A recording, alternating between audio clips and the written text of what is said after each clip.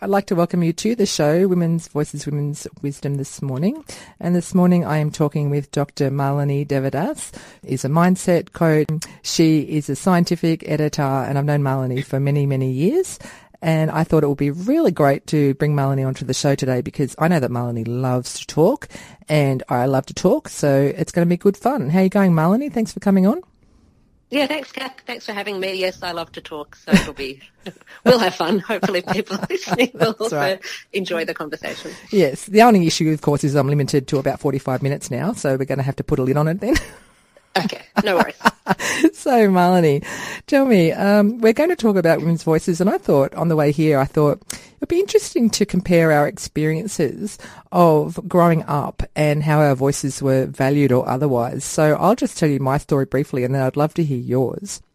So I recall that my grandmother, who lived with us, and I loved her dearly, but I do recall her saying many, many times as I was growing up that children should be seen and not heard, and that, what was the other one? Speak when you're spoken to and not before. She was very fond of saying those two things, even though she'd never told me to stop talking. But I think because she was hard of hearing, I never did much talking anyway. I used to just do listening to her stories, which were fantastic.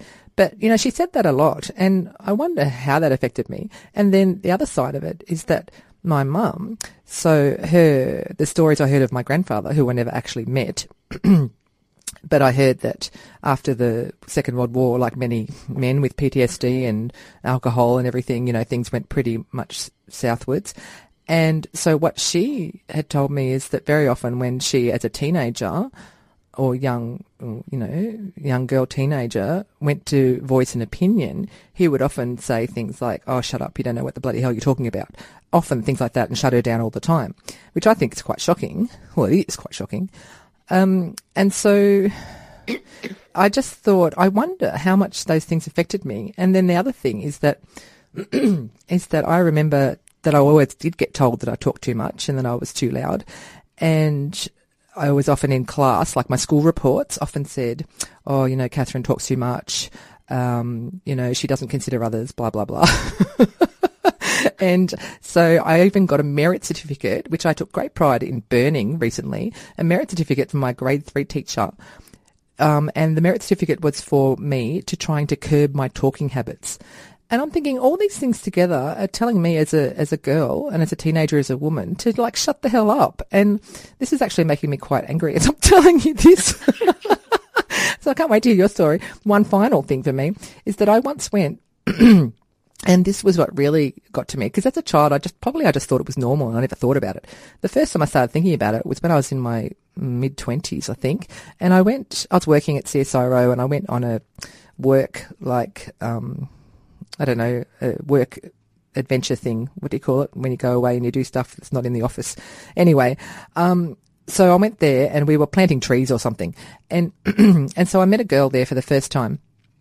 I'd met her and she was nice and we were talking and la la la. And then all of a sudden, after about, half an hour of chatting, she just said to me, "Kath, you don't have to talk all the time." And I was like, oh, and that really got to me. And it was the first time I'd sort of realised, I suppose, that that's what people must see me as, someone who just, talks all the time and nothing else. And so I stopped talking, basically. Well, to her that day. But then I often thought about it, am I talking too much? And interestingly through the process, I don't think I let it slow me down that much, but it was always at the back of my mind. And then through menopause, I think when you also I also experienced a whole lot of self-doubt, loss of self-confidence, self-belief, all those sorts of things. Then I started thinking about that and I thought, maybe I do talk too much. And I literally just stopped talking as much. And I just wouldn't voice my opinion when people said, dumb things. I just go, oh yeah. And I really just backed it off. But now recently, now that I'm sort of come back to myself, I'm like, fuck at that, my voice is just as worthy as every single other person's voice. And if I'm going to say something, as long as I'm not, offending someone, I'll say it. So that's my story. So how about yours? Well, listening to that, I have about 50 different things I'm thinking of all at once. Right, yay. But the few things that stand out for me is I also have a lot to say. But I think there's different types of speaking or talking or communicating verbally.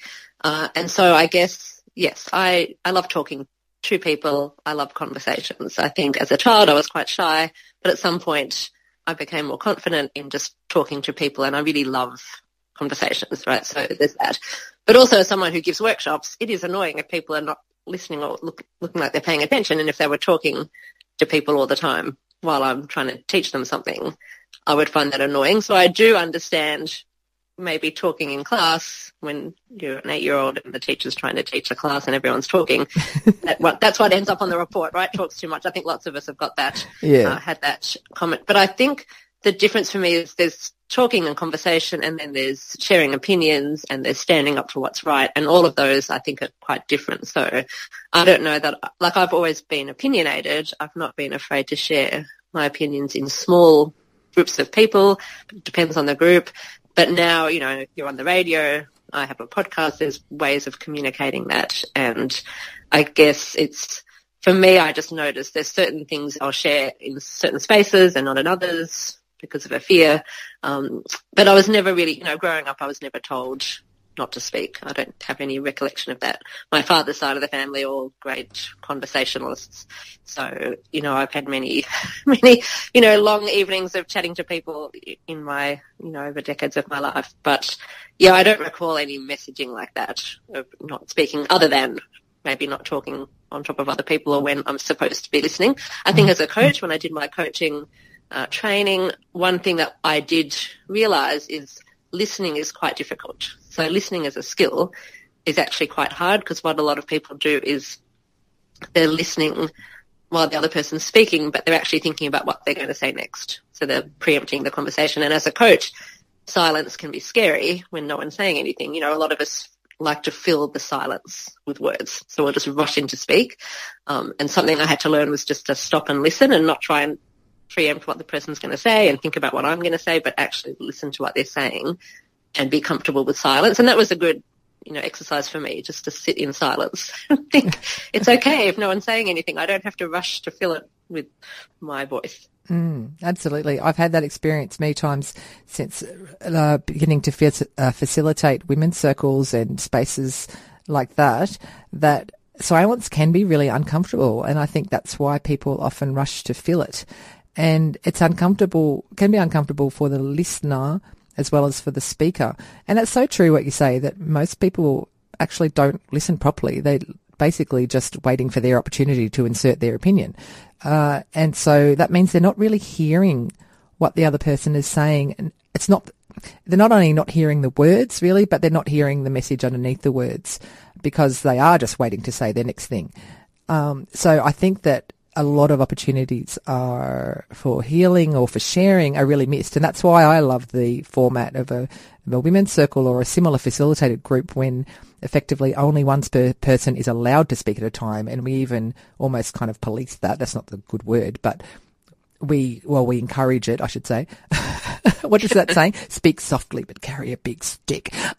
We actually have, you know, like a talking stick or a talking bowl or some sort of object that people hold, and only that person is allowed to speak at that time, and everybody is not allowed to talk. And so they are literally made to listen. And for a while, they might be thinking instead, oh, what are they going to say when it's their turn and all my, you know, all this stuff. But after a while, you know, that gets a bit repetitive and boring. So you actually do, you know, can't help it. You tune in eventually to what the other person is saying, and you listen with your whole attention, which means, you know, you're not just listening to their words, but you're seeing their body language. You're just really empathizing with them. And the other great thing is that in that situation, there's no advice given, you know, because the other people can't talk. They can't judge what you're saying. They can't give you advice. They can't give you sympathy. They can't give you anything except their attention and their witnessing of you. And that is a really powerful thing for the person being listened to, and it's something that normally does not happen in everyday conversation, and it really only happens either in a facilitated space or between two people who understand the concept of holding space and listening.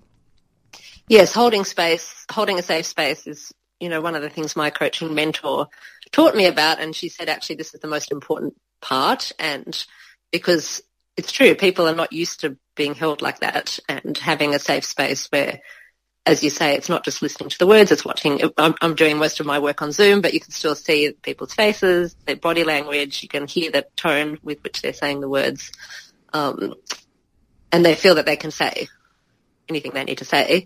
as you say, without judgment. So it's a safe space without judgment, and that's the value. And actually I was shocked because I thought, when you come into coaching as someone with expertise, and this is why the whole profession of coaching is quite interesting, because a lot of people don't really understand what it is, but it's not telling people what to do. It's not giving advice. The purest form of coaching, you don't have to know anything about whatever the problem is that the person's trying to solve. A big part of it is just giving them a space to just talk. And often as they're articulating the issues and, whatever else is happening, they realise what they need to do, but they just needed the space to say that. And we sort of undervalue that because it's not a thing. It's not tangible. It's not, that we're always looking for results and outcomes and, very sort of masculine energy, whereas often what we just need is to step back, to think. I just think we've lost the art and time to think properly. We're just rushing from one thing to another. I'm guilty of this as well. We need more time to just think about what we've read, what someone's told us, and process that properly, as you say, before we rush to jump in with our 2 cents worth. Exactly. So, just a couple of things I'd like to touch on there. So one is that you mentioned about people, they just really need the space to talk and they can figure out what they need to do themselves. And that's exactly right. And that's the whole value of listening and a safe space and not being interrupted. Because as you talk, your subconscious is sort of bubbling away there. And as you talk and put into words, it's really important to put things into words and to not just have them circle around your head. It actually has a different effect. So that language, thing, it does something in your brain to actually express it in words. And so then when you do it and you're not interrupted and you then can stop and think for a minute and realize that you're not going to be interrupted, so you can actually, as you say, and ideas and solutions and all those sorts of things will naturally come up, because that's what they mean. That's what people mean when they say, oh, you have all the answers within, right? Which sounds like some hippie guru thing, but it's true. It's just that we don't give time and space to hear, to listen to those answers and to let them come up and to let our brain solve those problems, which is what the brain, loves to do. We talked about this last week here on the show with Brenda, the naturopath I was speaking with last week, and that the brain really is only really happy when it's solving problems and it has something to do. So that kind of thing, I think, is the ultimate problem solving of your own thing. The second part of that is that, active listening, like for instance, to children. So I only learnt about the whole idea of active listening, which is exactly what we've been talking about, right?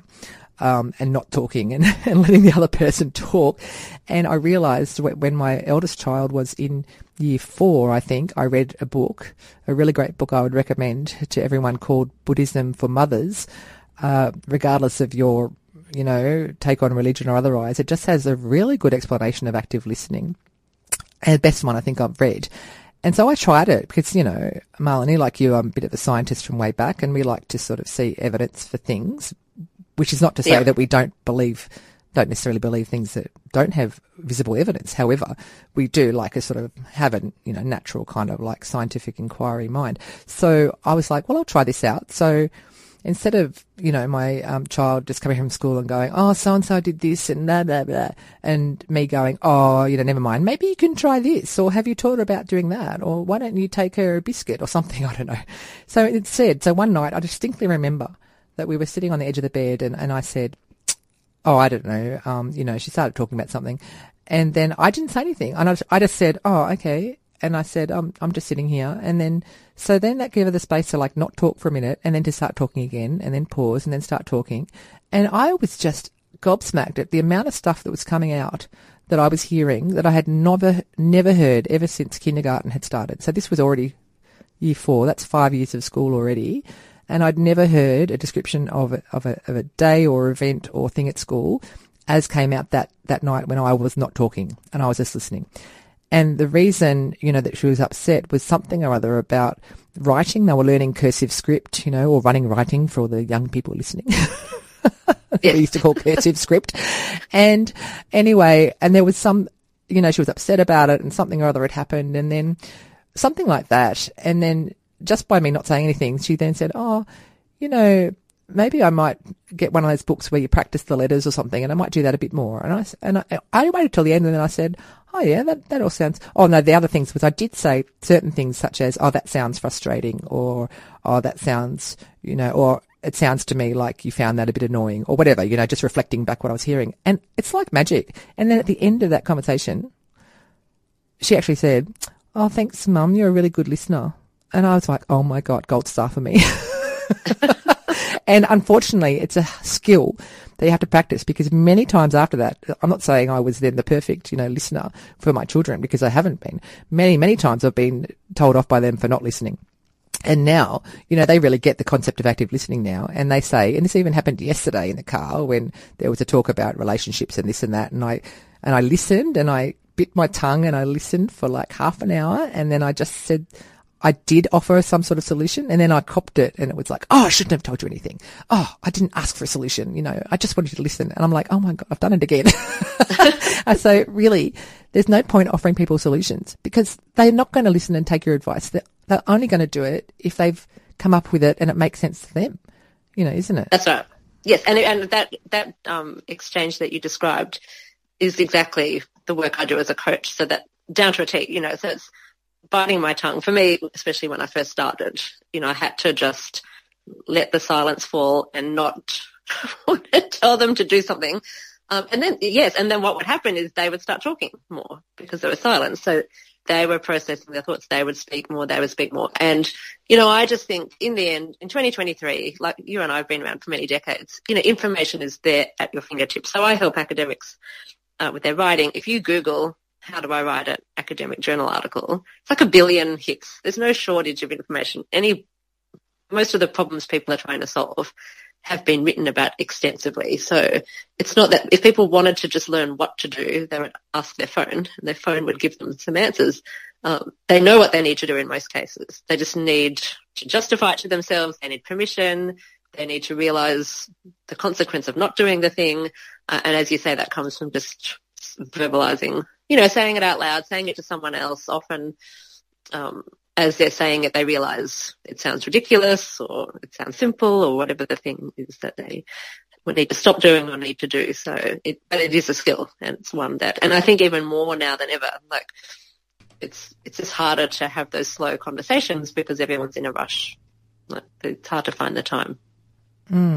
It's about prioritising their time, though, isn't it? Everyone has the same number of hours in a day. It just depends what we prioritise. So when people now, and I was guilty of this, I always said, I haven't got time to do anything. But, they say if you want something done, ask a busy person, because they're the ones who are more likely to be able to find those little pockets of time and schedule in whatever that it is that you're being asked to do. So, so why do you think, Malini, that people are just so busy and don't have time to listen to themselves? Well, I think there's more distractions. There's more things to consume now. Like, our childhood was really read a book, ride your bike somewhere, or talk to the people in the house, play a board game, even something like watching a TV program. If you're all sitting together on the couch watching a show together, you could have some conversations and there's time there. Whereas now people are on their own devices, doing their own thing. I think we've lost the art of being bored. I also find that, 30 seconds, if I'm not doing something, it's easy to pull out my phone and be busy, in quote marks. So I think there's lots of reasons. I also think there's just more expectations of people. Like, we're expected to, especially for women, who's still in general, not speaking in my own experience necessarily, but as a collective, there's still a lot of things women are expected to do.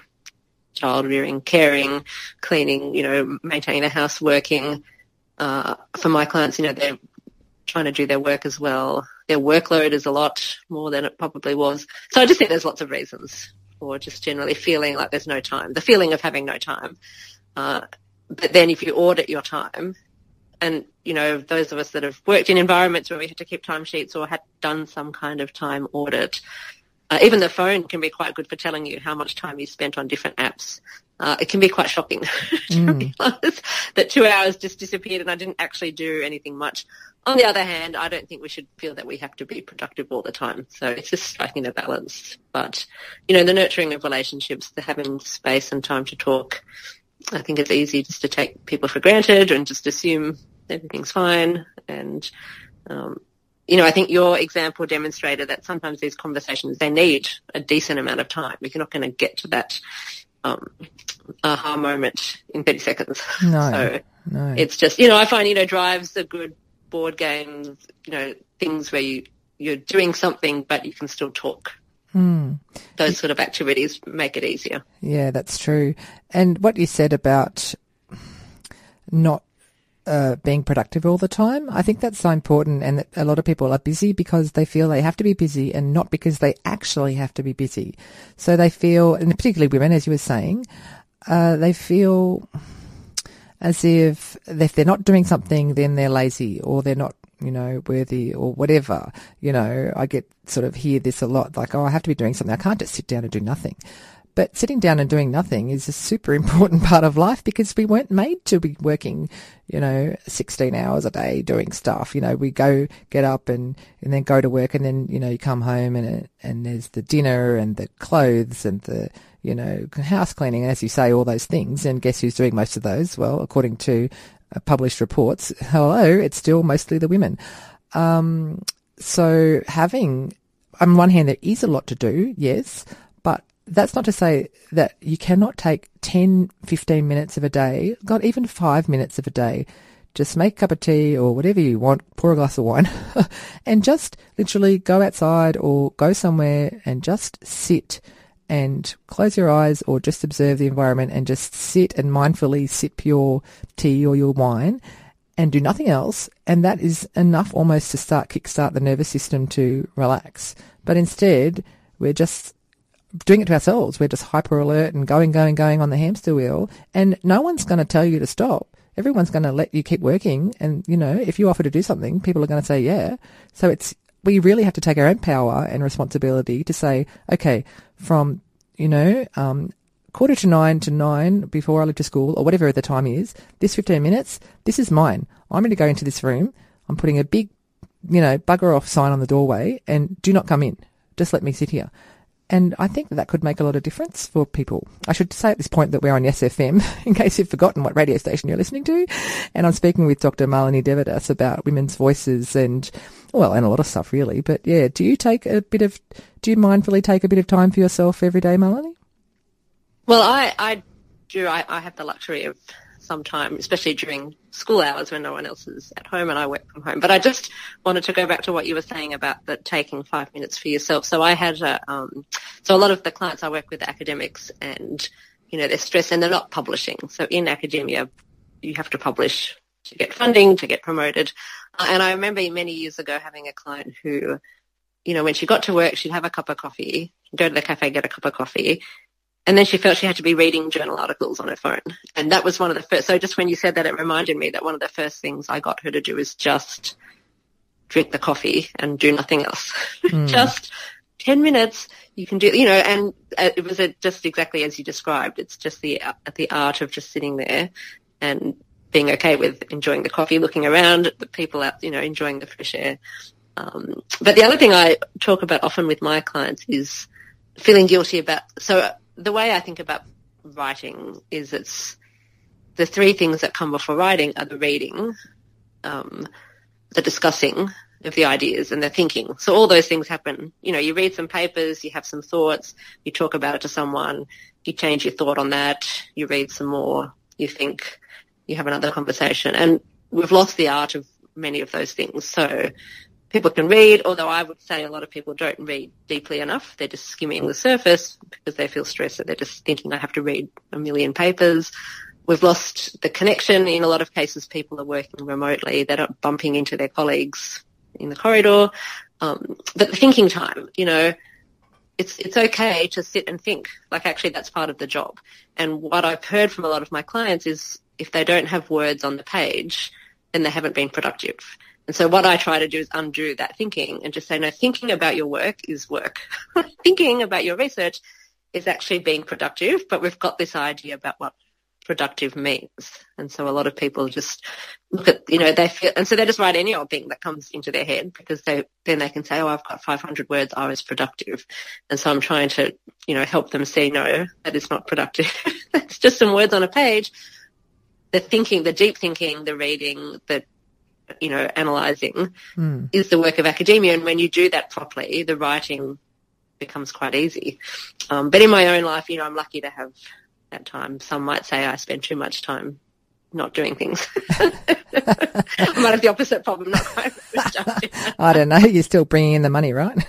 Yeah, it still works. It still works. That still works, yeah. I take so much time to myself at home. I mean, I have a regular, Tai Chi, Qigong practice in the morning, although I did miss it this morning and I already have noticed that I did miss it. I say regular. I try to do it every morning.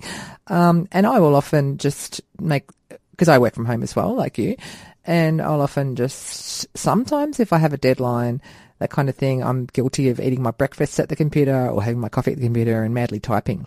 But if I don't have an imminent deadline, I really like to just take that outside. I like to take my breakfast outside and sit in the sun and just not take my phone and just, listen to the birds or talk to the dog or whatever. I'll deliberately take my afternoon coffee or tea outside, or I'll take the dog for a walk. I find that I need to break things up. I cannot focus on editing papers or books or anything like that for any more. I can do an hour and then I have to have a break, and ideally I would only do 45 minutes. But yeah, I find that goes too fast. So generally an hour.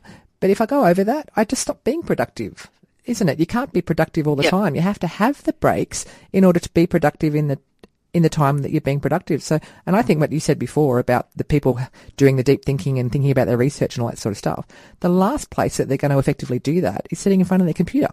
So, going for a walk outside, or going, if you work in an office or lab, going outside and walking around for an hour, and the hell with what people think of you. Like, as long as your boss knows that you're, working and you're doing it, like, people are so worried about what other people think of them, that they just don't consider themselves and think about themselves. So if you could go for a walk up, if you worked in Canberra, say at, Black Mountain, at CSIRO there, just a random researcher, and you went for a walk up into the gardens for an hour and back, and you just let things bubble around, I could guarantee you that they would have thought at least 3 new things, or 3 ways to write what they were doing, or 3 ideas for experiments, or whatever.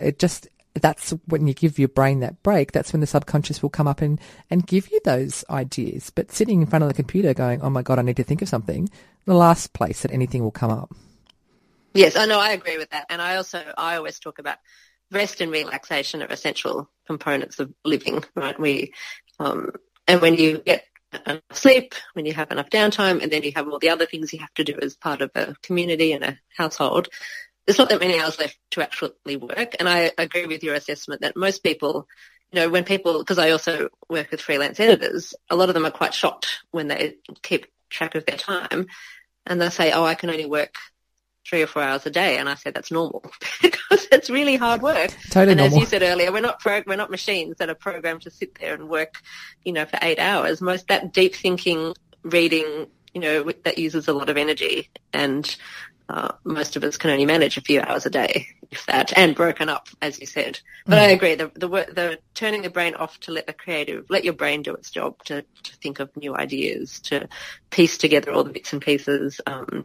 That's the most productive. And actually worrying about what other people think. The irony is a lot more people are working from home these days, but they still feel that they should be chained to their desk. So it's not even that anyone's going to see them going for a walk. It's just they feel they need to be sitting down at the computer. And what I will say to people is, if you're not being productive, go for a walk. Like, literally, it's better to go and wash the clothes, or go and cook dinner, or go and have a coffee or whatever. That is actually better than just sitting in front of the computer feeling bad that nothing's happening and you can't think of anything to write. But just do something else at the time. And actually my aim is to get people to spend less time working for greater output, because when they do sit down, they're inspired, they're energized, they know what they want to do. And they can use their time more wisely. So yes, it's the idea of having not enough time, but actually there is enough time. Yeah. If we don't waste the time doing things that aren't really achieving anything. And especially wasting the time by stressing and worrying and overthinking that you're not doing enough work and using your time effectively. Yes, yes.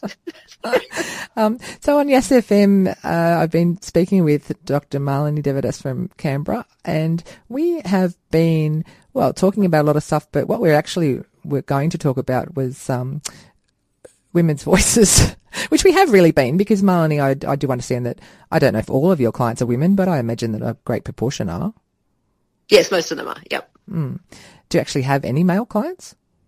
Yes, no, I've worked with men before, yep. So I do get some, but, I think because the people that want to work with me are, usually they're lacking confidence, they're not prioritising themselves, they've got imposter syndrome. When I work with business owners, they're not earning enough money. So those are common traits for women, if you look at if you look at the population as a whole in general. So they're the people that tend to work with coaches, I think. Yeah. And do you find, is there a difference? Is there a quantifiable sort of difference that you've noticed really obviously between your male and female clients as to the type of things they're worried about and their way that they view themselves in their work and all that kind of thing about, that they're worried about, they're not producing, like other reasons the men are not producing the work or that they're working with you, the same kind of background reasons do you think of the women, or is it very different? No, they're the same. Yeah. So it's less about gender and more about the type of person. I think that's usually an underconfidence, a lack of confidence. It's just that proportionally speaking, more of those, there's more women that have those characteristics, I guess, than men. Yeah, so I think my work just represents, the breakdown of the genders in my client base just represents the population as a whole. Yeah, yeah. And so what do you think, how can we get, women's voices to be more prevalent apart from, having radio shows like I am? I think that probably a lot of it is at home and the way that we do bring up our daughters.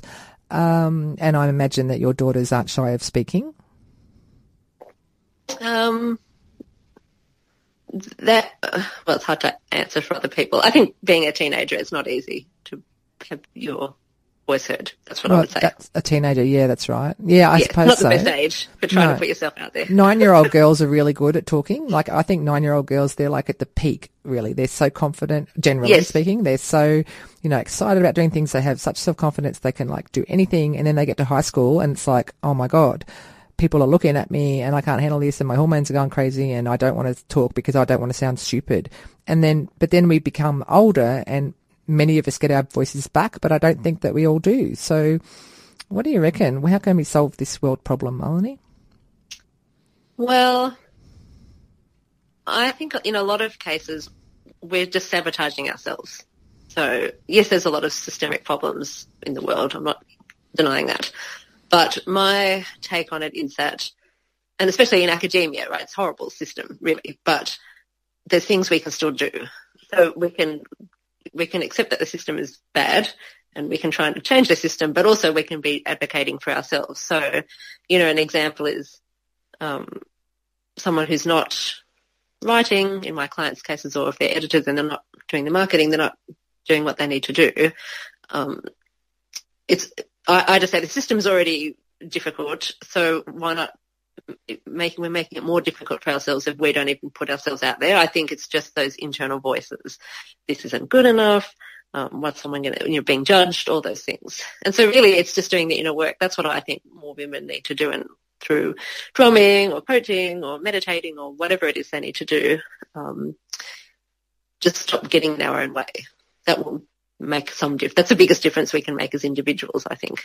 It's just while we also have to dismantle the patriarchal systems that keep us, go Barbie, a lid on our things. But we need to let's just start with ourselves. Yeah. Because, if you're telling yourself you can't do it and you're not going to do it and you don't want to do it, then it's a bit hard to get help.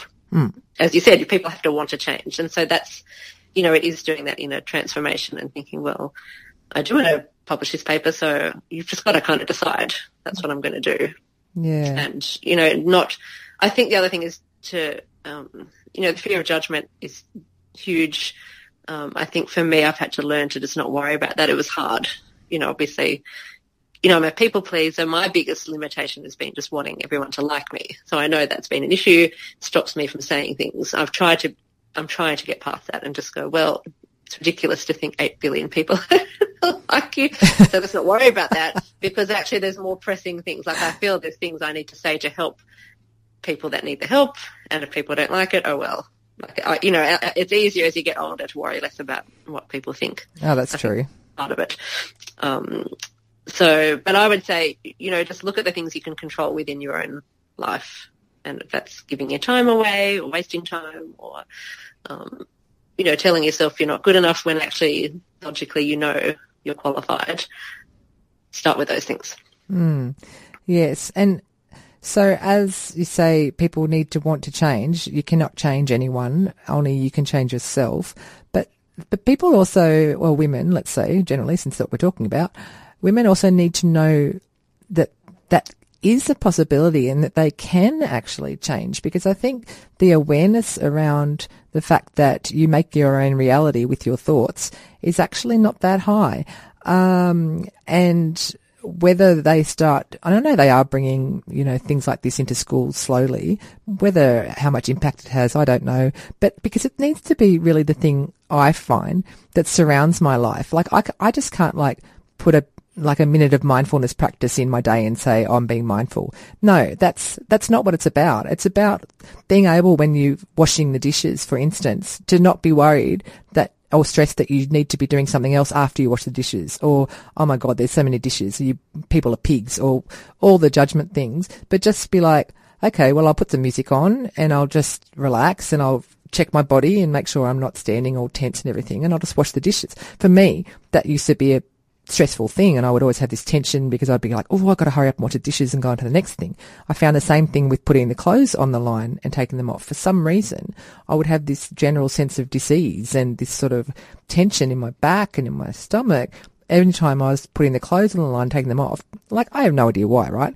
But I noticed this, and it was getting worse and worse, and I finally just thought, why is this happening? And I came to the conclusion that I was just, because I was overthinking and thinking what else I should be doing next, or what else there was to do other than hang clothesline, I was missing out on the fact that my clothesline is surrounded by gum trees and birds and beautiful. It's usually, late in the afternoon. By the time you get up there, the sun's coming through. It's literally a beautiful, beautiful place to stand. And so I just relax and I just take the time to take the clothes off, and I fold them up as I'm taking them off, and I put them in the right order in the basket, a bit OCD, but whatever, so that they're already in the right order of the people, like they're 4 people's clothes in that basket, and they're all in their own 4 piles. So when they go in, it's boom, boom, boom, here's your clothes. Rather than just, pulling them all off in a hurry and taking them in, and then you have to fold them all up and all that. That's the way I do it. So for me, that surrounds my life, and every aspect, really. Whenever I feel my body tensing up, whenever I feel the stress, I think, okay, what am I doing here? How am I standing? How am I breathing? And why am I rushing? Because, there's always going to be work to do, and I cannot finish this book in 1 minute. So why am I stressing about it, or whatever? So that's how I kind of view it. What do you do? I think, I think the domestic chores is an interesting example, actually, because, I think when people, there's a feeling of resentment that can come to some of these things, like not in your example, but, sometimes people are doing things, and actually the issue is that they're annoyed that someone else isn't doing it. So then so instead of dealing with that, we just get annoyed. And as you say, then it becomes resentment because I have something else I need to be doing. And it's not that the dishes or whatever, it only takes 5 minutes. It's not that. It's not actually about the dishes. It's about something else. It's, why am I always the one doing it? And maybe that's just because you've always done it, so no one else has thought to do it. And then why aren't they offering to do it? And it turns into a big thing. So I think sometimes it can just be there's another issue beneath the surface thing. But then, as you say, also you can just enjoy the 5 minutes, and it's really, maybe it's not a big deal. Like it just depends on the circumstances, I think. But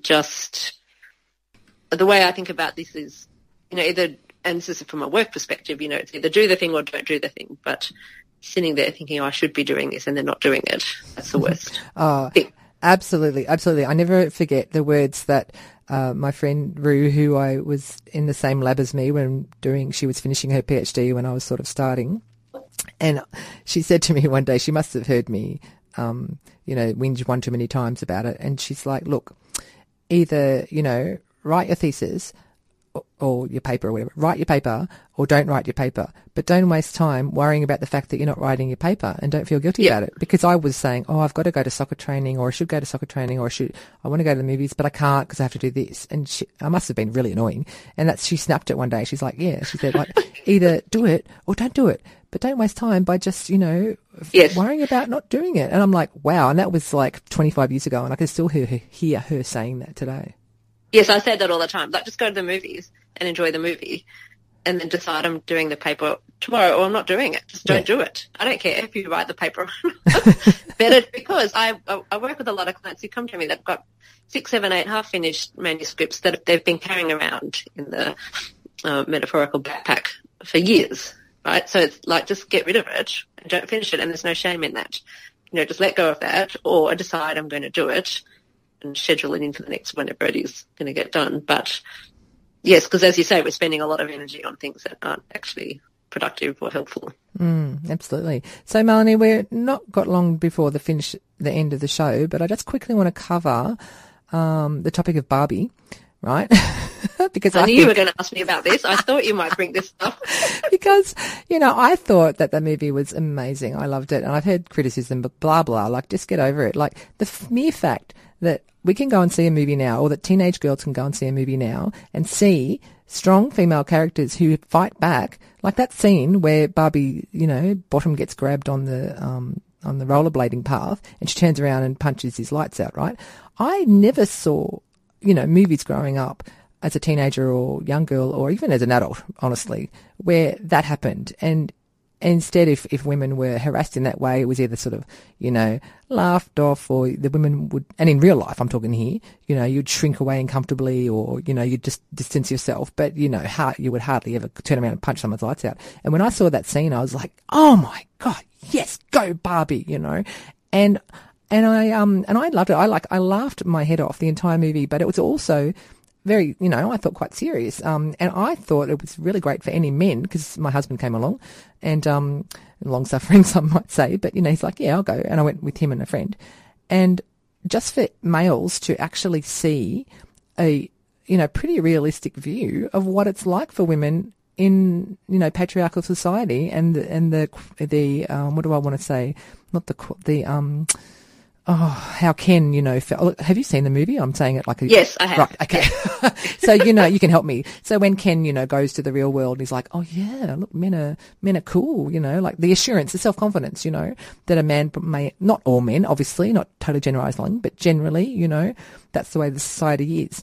And I thought it was great. I thought, what a rockin' movie. And imagine having these sort of role model of women as a teenager growing up to learn about words like the patriarchy. I never even heard of that word till I was at least 40. Yes. No, I agree. I agree. I think, I think it tried to do a lot of things. I did find it was entertaining and funny. It's also sad that we're still in this place. Yes, very sad. But I agree. I think for younger audiences, it's great to normalise these conversations, to see, as you said, to see things that were never talked about or were hidden away. But actually what you mentioned about Ken, it's interesting because it's like the transformation, right? I've never thought about this till now, but the fact that he turned up a sort of broken, underconfident person, saw what was possible, suddenly realised, nothing changed except he changed how he saw men, right? And with that, he had the confidence. And I think that's actually a great way to think about the work that anyone that's in that coaching, self-improvement space, it just shows it's an internal thing, right? Because you just see what's possible, you believe, I can do this. Because in this case, it was like he got permission from somewhere. And then he acted completely differently. Yeah, exactly. He's the same person. Exactly. And I think, so it's just amazing. Imagine what we could do if women were allowed to do all those things. Or, and had that permission, like you're saying. Like, Barbie in Barbieland had that permission and had all the power and the control. And then when she went to the real world, it was like that power went and she no longer had that permission. And that same scene before she, punched the guy and she said, oh, I feel that undercurrent of violence. I was like, yes, that's such a real thing. And I don't think that men in general have a clue. And I remember saying, I think once to my husband about, like walking across the dark car park and you just naturally kind of put your keys in your hand and have it sticking out and you're just, ready for something. And he's like, oh, really? Do you do that? And I'm like, well, yeah. Like, you just do. You just be aware of the fact that it's late, it's dark, it's a big car park. You just don't know. So in some way you have to mentally prepare yourself. And he was just like, wow, I've never even thought of that, like, in my whole life. And I'm like, well, of course you haven't. So. And actually, when you talk about that, that's even more reason why we need the 10 minutes to do nothing, right? Because if you're on alert more than you normally would need to be, that's also using energy, right? Yes. It's just, as you say, just that walk, you're on high alert. So therefore you need the antidote to that. You need at the other end, you need to decompress from that. Yeah, that's very true. Very wise words, Malini. Well, I'm going to have to call it to a close here with 2 minutes to go. But thank you so much for talking with me this morning. It's been fabulous, and I hope you have a wonderful rest of your day. And if anyone is interested in finding more about you online, that kind of thing, where could they go to find you, Malini? They can just Google my name and Malini Devadas will come up, or they can just ring the radio station and ask Kath. But yes, that's probably the easiest thing at this point. No, people can't really ring the radio station, I don't think. No, but anyway, so it's Malini, Malini, and then Devadas. Correct? Yep. Yeah. Put that into Google and you'll see all my bits and pieces, like all the websites and various things I do. But, or just say to Siri, hey Siri, find Malini Devadas for me. Yeah, no, that might be scary. No, thanks for having me. It was good fun to have a chat. Nice to have some conversations. I think it's exciting also. I just think it's amazing that people can have radio shows now. I mean, I just think that's, it's not something, again, like we would have imagined as kids, right? That one day you'd have a radio station. No, not at all. Like, well done to amazing opportunities out there. Yeah, and thank you, Yas FM, community radio, who I probably haven't mentioned enough in the last hour, for providing this opportunity as well, for people to come on and have the shows and for agreeing for me to have a women's program, which there was never one before. So it's fantastic. Okay, well, I had a bunch of other stuff to say, but I'm not going to say it because it's time for the news. And so thanks again, Malini. Have a great day, and we'll speak again. Thanks, Kath. Okay, bye for now. Bye.